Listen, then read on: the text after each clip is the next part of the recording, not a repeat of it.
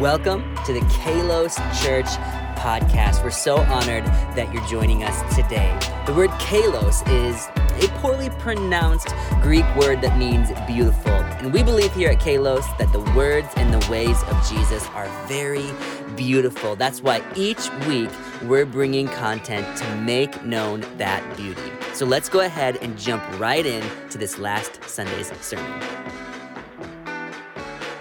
I want to first address that summer can be a time where we're lacking rhythm, right? I don't know about you. Maybe you got kids home. Maybe people are out at work and you're picking up more at work than you want to be picking up.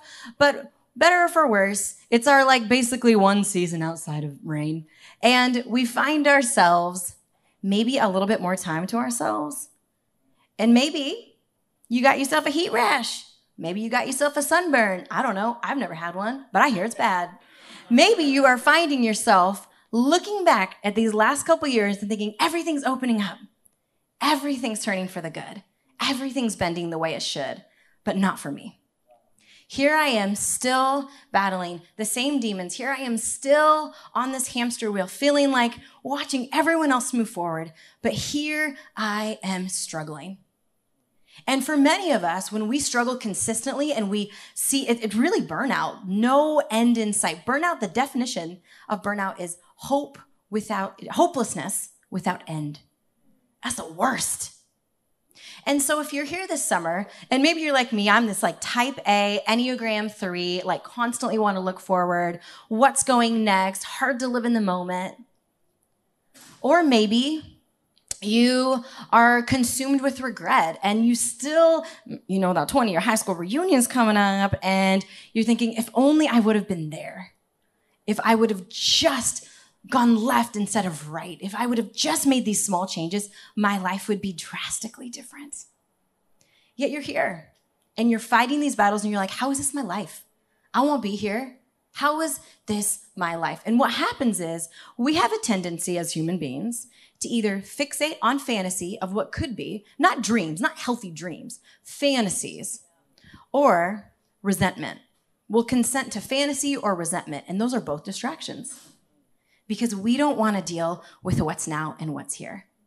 And I don't know about you, but the summer sun, the endless summer as it's now reaching in the 90s in the Pacific Northwest, you have some more time to think through things. You start reading fiction. Everything changes. You know what I'm saying? You binge shows that you really have been keeping off. But you have time to yourself.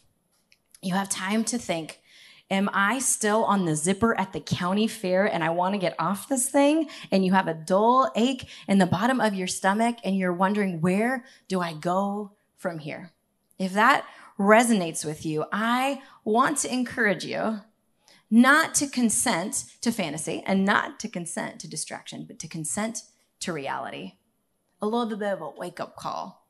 Understanding that where you're at right now isn't an accident, and it might be awful. It might be absolutely tragic. And he opened me so well, I just got to hit it off. But you know what? You might be here and thinking no, God hasn't been good to me. You don't know me.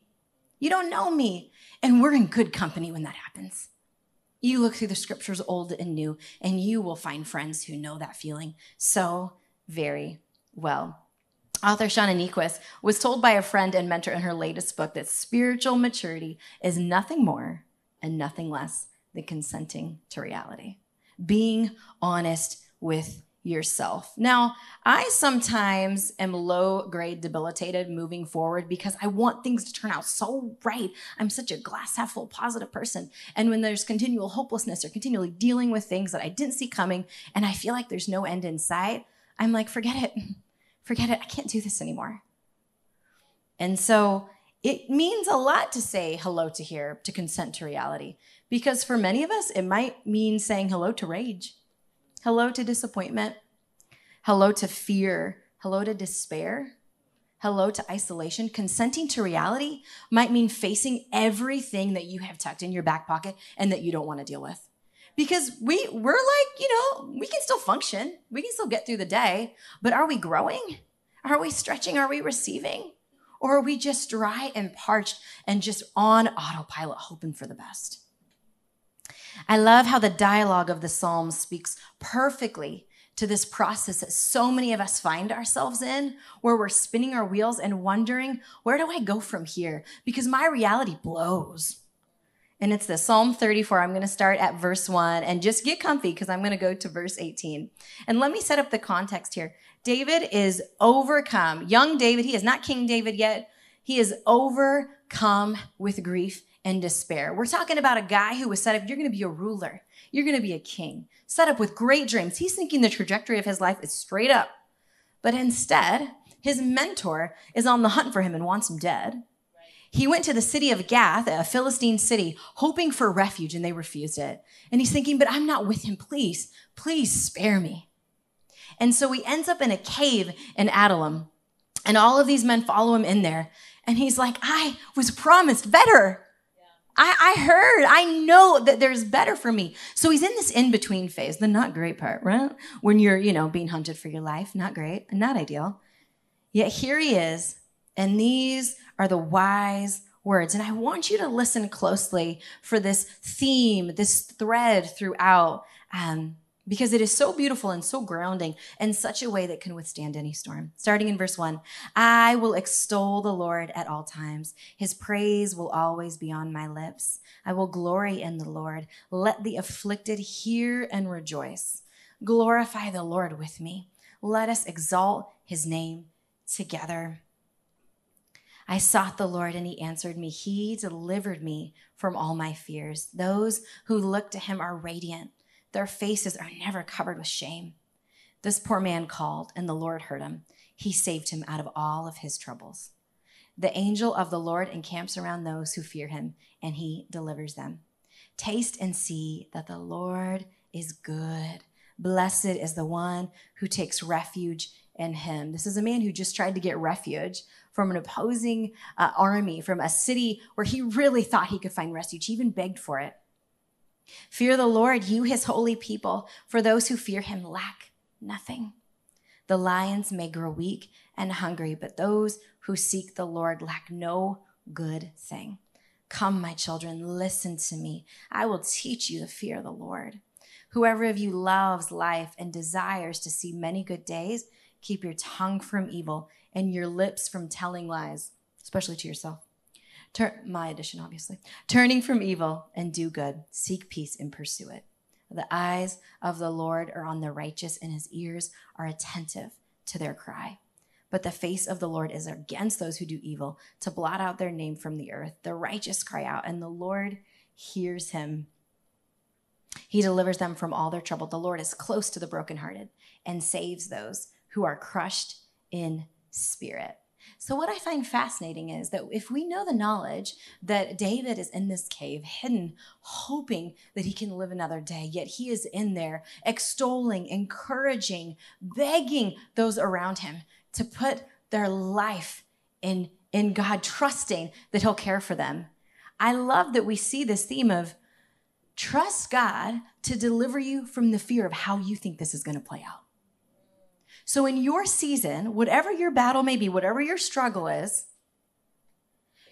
we're asking the Lord to remove the fear of how we think this is going to play out. Because we might have fantasies that it's going to play out beautifully beyond, or it could be the worst scenario because we have had loss after loss after loss, and we just expect it now.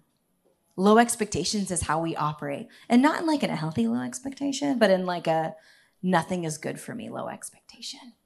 Deliver me from how I fear this will play out. So when we listen to our despair, when we listen to our isolation, whatever it is that's plaguing you right now, and you can't lie to me, I know you, life is hard. Life is so difficult.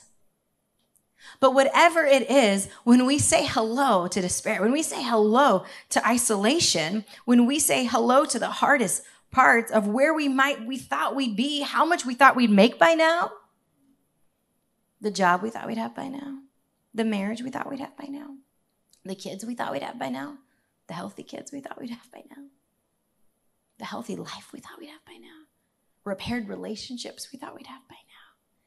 When all of that is bubbling to the surface and we're willing to lean in instead of run away, instead of take some agent that's naturally neutral and make it our addiction to numb the pain, whether it's Netflix, the bottle, you pick, I don't know. But when we're willing to lean in and accept it, it is liberating to understand that your life has been rerouted. It is liberating to understand that, you know what, it is not what I thought it would be. But just because it didn't bend my way doesn't mean God has abandoned me. Doesn't mean God isn't with me. This man is in a cave hoping for another day. And he's like, God has not abandoned me just because this didn't go how I thought it would. And when we lean in, we move to this place of acceptance. Anyone who's been in recovery knows this. Acceptance is key to freedom. And in acceptance, that's usually a language of pain. It's often said in parenting books that crying is the language of pain, and how true. And whether you're a crier, I'm not much of a crier, but when it happens, it's like, oh, wow, making up for the years that I haven't done this. But listening to the language of pain, it takes some sophistication on our part. It takes some honesty and vulnerability with ourselves. We ain't even messing today about being vulnerable with other people. We'll save that for another time. But being honest with yourself is half the battle. For me, it's like 75.8% of the battle. Because again, I'm so happy that when things smack me in the face again and again and again, I'm like, oh, apparently this isn't going well. And if you're a forward thinker and a dreamer and on social media, it's really a master for disaster because it's like constant highs and lows, right? So trying to accept your reality, however mundane or tragic it might be, all we have is like GoFundMe or a beach vacation. Like we don't have anything in between. Like what happened to latte art? Bring it back. We could have some latte art. Just something easy, breezy. This will not spike my blood pressure, make me sad and sleepless like NPR does. Read it in the morning, not at night. Why am I not learning this? But what happens is we're so fixated on something good that should happen or the despair that we're missing out on the acceptance of the ordinary. Like, this is my life, this ordinary day. Your life is more Trader Joe's runs and standing in line for coffee and being in meetings that should have been an email than anything else. Okay? Like, that's the majority of your life. It's not the highs and lows. 80% of your life is ordinary, which is why you know the Kardashians are scripted. You know what I'm saying?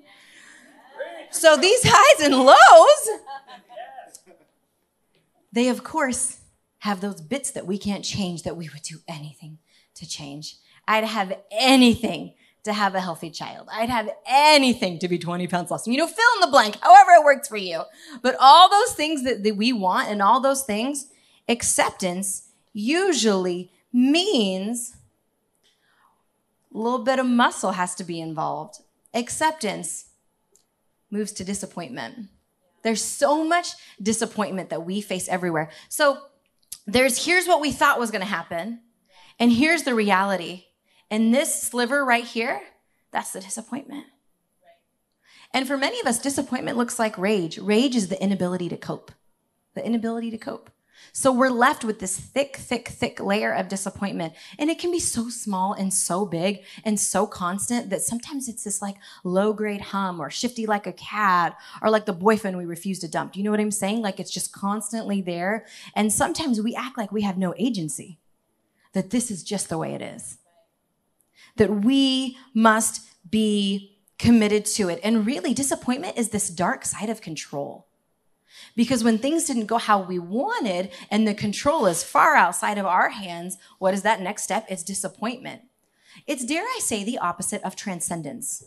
Transcendence is effervescent where everything's going right. It's out of this world. Nothing could go wrong. We've had moments of that. You've had moments of transcendence. For some of you, it's sitting on a beach, which I see no beauty and glory and love in that. I'm like, sweating? No. I'm already brown. I don't need this. Like I want, but we all have you know what I mean? You have your minute of transcendence of whatever that looks like for you. For me, transcendence, out to a nice meal that I didn't have to pay for with people I love, talking for hours. The sommelier comes and fills your wine glass a little more. Transcendence. We all have it in little moments. Maybe it's that first cup of coffee for you or the sixth. I don't know who you are. Transcendence. Maybe it's a moment in worship like I had this morning where I just felt so seen by the divine. Transcendence. And so what do we have the opposite of transcendence? Again, disappointment.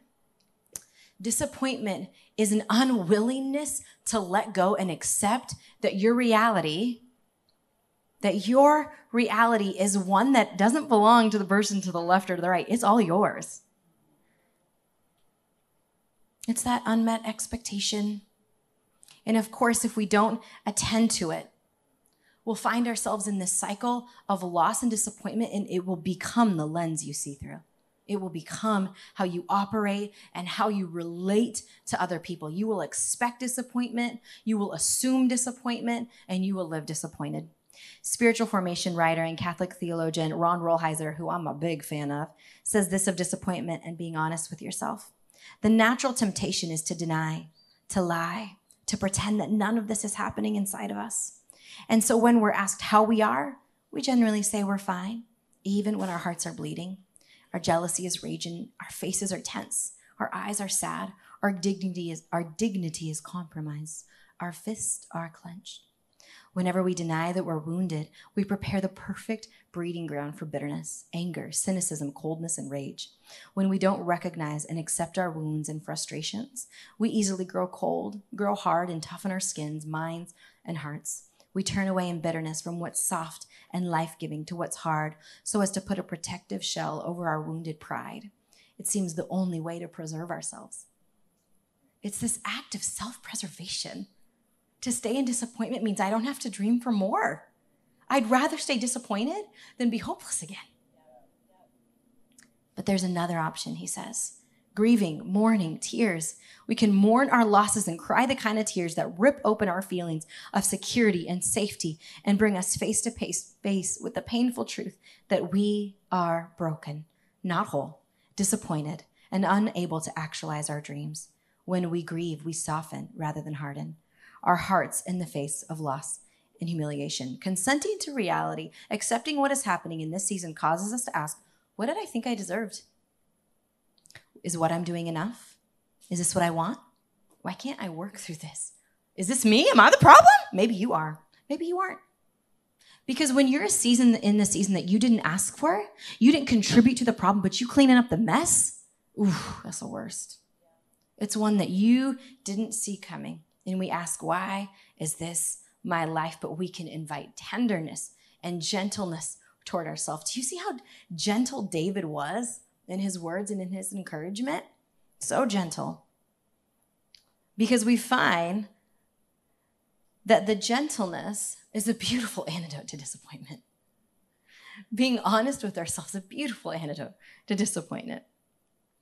Because leaning into here, whatever that is for you, that acceptance is a process. It's not apathy. It's not giving up agency. And it's not assuming things won't change. But it is being honest with where you can go for here. Because what happens is we will continue try to mold and form our life of what we thought it should have been 10 years ago, 5 years ago, 2 years ago. 2 years ago when we were, 2.5, when we were assuming everything was fine and we were going to take that trip to Europe until we didn't get any flight credit back because they didn't get a bailout in European Airlines, right? We didn't. So we find ourselves here, finding that acceptance is actually, I guess, it's not apathy. It's not passivity. It keeps us honest. And it makes way for peace. You can't have peace unless you're first willing to accept where you're actually at. Because what do you need peace for if you don't know? What do you need peace for if you haven't addressed where these points of pain are even coming from? Liberation came for the psalmist when he was freed from his fear, again, of how he thought it would play out. Not dipping into fantasy. I want to give you just a few passages that you can just nestle right deep down in your bones. John 14:27, peace I leave with you, my peace I give to you. Not as the world gives do I give to you. Let not your hearts be troubled, neither let them be afraid. See, peace isn't circumstances free of conflict. It assumes conflict. It assumes conflict. Because conflict is part of life. Small, medium, large, extra large. Keep going, you know. It also is joy at rest. Peace is joy at rest. John 16:33, I have said these things to you, that in me you may have peace. In this world you will have tribulation. Not if, you will, but take heart. I have overcome the world. And last, Isaiah 26:3 is my favorite. You keep him in perfect peace whose mind is steadfast on you because he trusts in you. So if we don't deal in acceptance, we won't have the capacity for peace. And the capacity for peace makes way for delight. And when we're in a season of disappointment and when we're like refusing to even consent to reality, we would rather binge Netflix. We would rather live. And if only I would have married this person, if only I would have taken that job, if only I lived somewhere else that had more sun. I don't know, fill in the blank. But if only, we'll continually live out of that. And what it does is even the good moments you're blind to. How can you savor the good if you don't have the capacity for it? This is something I often teach to my Bible study ladies because I'm like, how dare you try to go enjoy the good when you haven't prepared yourself to receive? When you haven't prepared yourself to receive all the Lord has, because he is looking to woo you. Goodness quite literally follows you all the days of your life. And it may not be in the shape, form that you want, but it's coming for you. And may we make up and notice. May we see it. May we have the capacity for delight. And delight, just like acceptance, is a practice. And you know what's interesting? So many of us, these healthy habits for our mental health, to grow with the Lord, we'll do them until we're in a good place. And then we're like, I'm doing so good. So we'll step back, maybe get out of the rhythms, maybe get out of the habits. I think especially in summer, it's easy to get out of the healthy habits that we might have to keep us sane and out of a maximum security prison. But in reality, those rhythms are to be practiced all the time because they keep us soft, they keep us tender, and they keep us growing. They keep us growing. So I dare you to look at your life and even in a season of disappointment, identify what's good. Identify what's holy. Delight is holy. It's a duty. It's a duty, the duty of delight. I hope you remember that. What is the duty of delight? What would it look like? It's not self-indulgent to find delight. Yeah. It is not, it's not all about you. It's not narcissistic to find delight. And I think especially for the women in the room, we have been so conditioned to bleed for everyone else that the idea of delighting in something just for us feels a little off. But nothing could be further from the truth. Again, it's holy. It's holy. So I ask, what ordinary moments are precious to you? What's been good that you can see? I see the hand of God here. It might be small. It might be little, but it's still all yours. Nobody's going to live your life for you. Only you get to live this reality, unfortunately. I know that might not be the best news today, but it keeps us honest. As I wind down, I want to share a little bit of what I say because I have a very bad habit of thinking of what could be. I'm a writer, I'm an author, and book deals are like 2-year commitments from when you sign a contract to when it hits stores or Amazon warehouses. And I often think in these 2-year cycles, and I'm thinking of, okay, well, this coming and this coming. But what about this? But then, like anybody, where you're like, oh, but I thought this would be here. And so many of us have these benchmarks that we don't say out loud, but once this happens, everything's going to be great. Women do it. We're like, oh, once this series of numbers is on the scale, everything will be great. Oh, once I make this much or this have this much. No. Everything will be great. I'm perfect. Everything will be great. We constantly move the bar of goodness rather than just step back and see what is and savor what is and see where the Lord has already been moving. So I encourage you, as you consent to reality, be honest with your season. Be honest. Don't consent to resentment or regret. Don't consent to fantasy. I'm not saying don't dream. Dream. But not fantasies that are never going to come true. And if acceptance, if hello to here means hello to rage, hello to anger, hello to isolation, welcome to the party. Welcome to the party of dealing with your stuff. And then moving to that place. Not only am I consenting, I'm accepting. Not only am I accepting this place of disappointment, I am choosing the peace of Jesus. Because this is all I got. This is all I got. This is the only thing that's good in the bank. It's what's eternal. We're taking that with us wherever we go. And then delight. Oh, would you find delight in this season? Would you look for those little moments? Ones where you are reminded that you are loved by the divine. That you are so seen by the divine. He has not forgotten you just because things didn't bend your way. May you be liberated as you say yes to now. Let's pray. Jesus, thank you for every man, woman, and child in this building this morning. I pray they would encounter you by the power of the Holy Spirit, that they would be seen and known as beloved. Each one of us carries a melody of you so different from the other. Maybe it's more dissonant today. Maybe it's in a season that we didn't ask for, but a melody nonetheless authored by you that we can say yes to, and that we can show up choosing you each and every day of our lives, not creating the God of our imagination, but the God of the universe, the God who is good to us even when we don't deserve it, the God who is good to us when we need it most. To you be the glory forever and ever. Be with us today as we go in your name. Amen.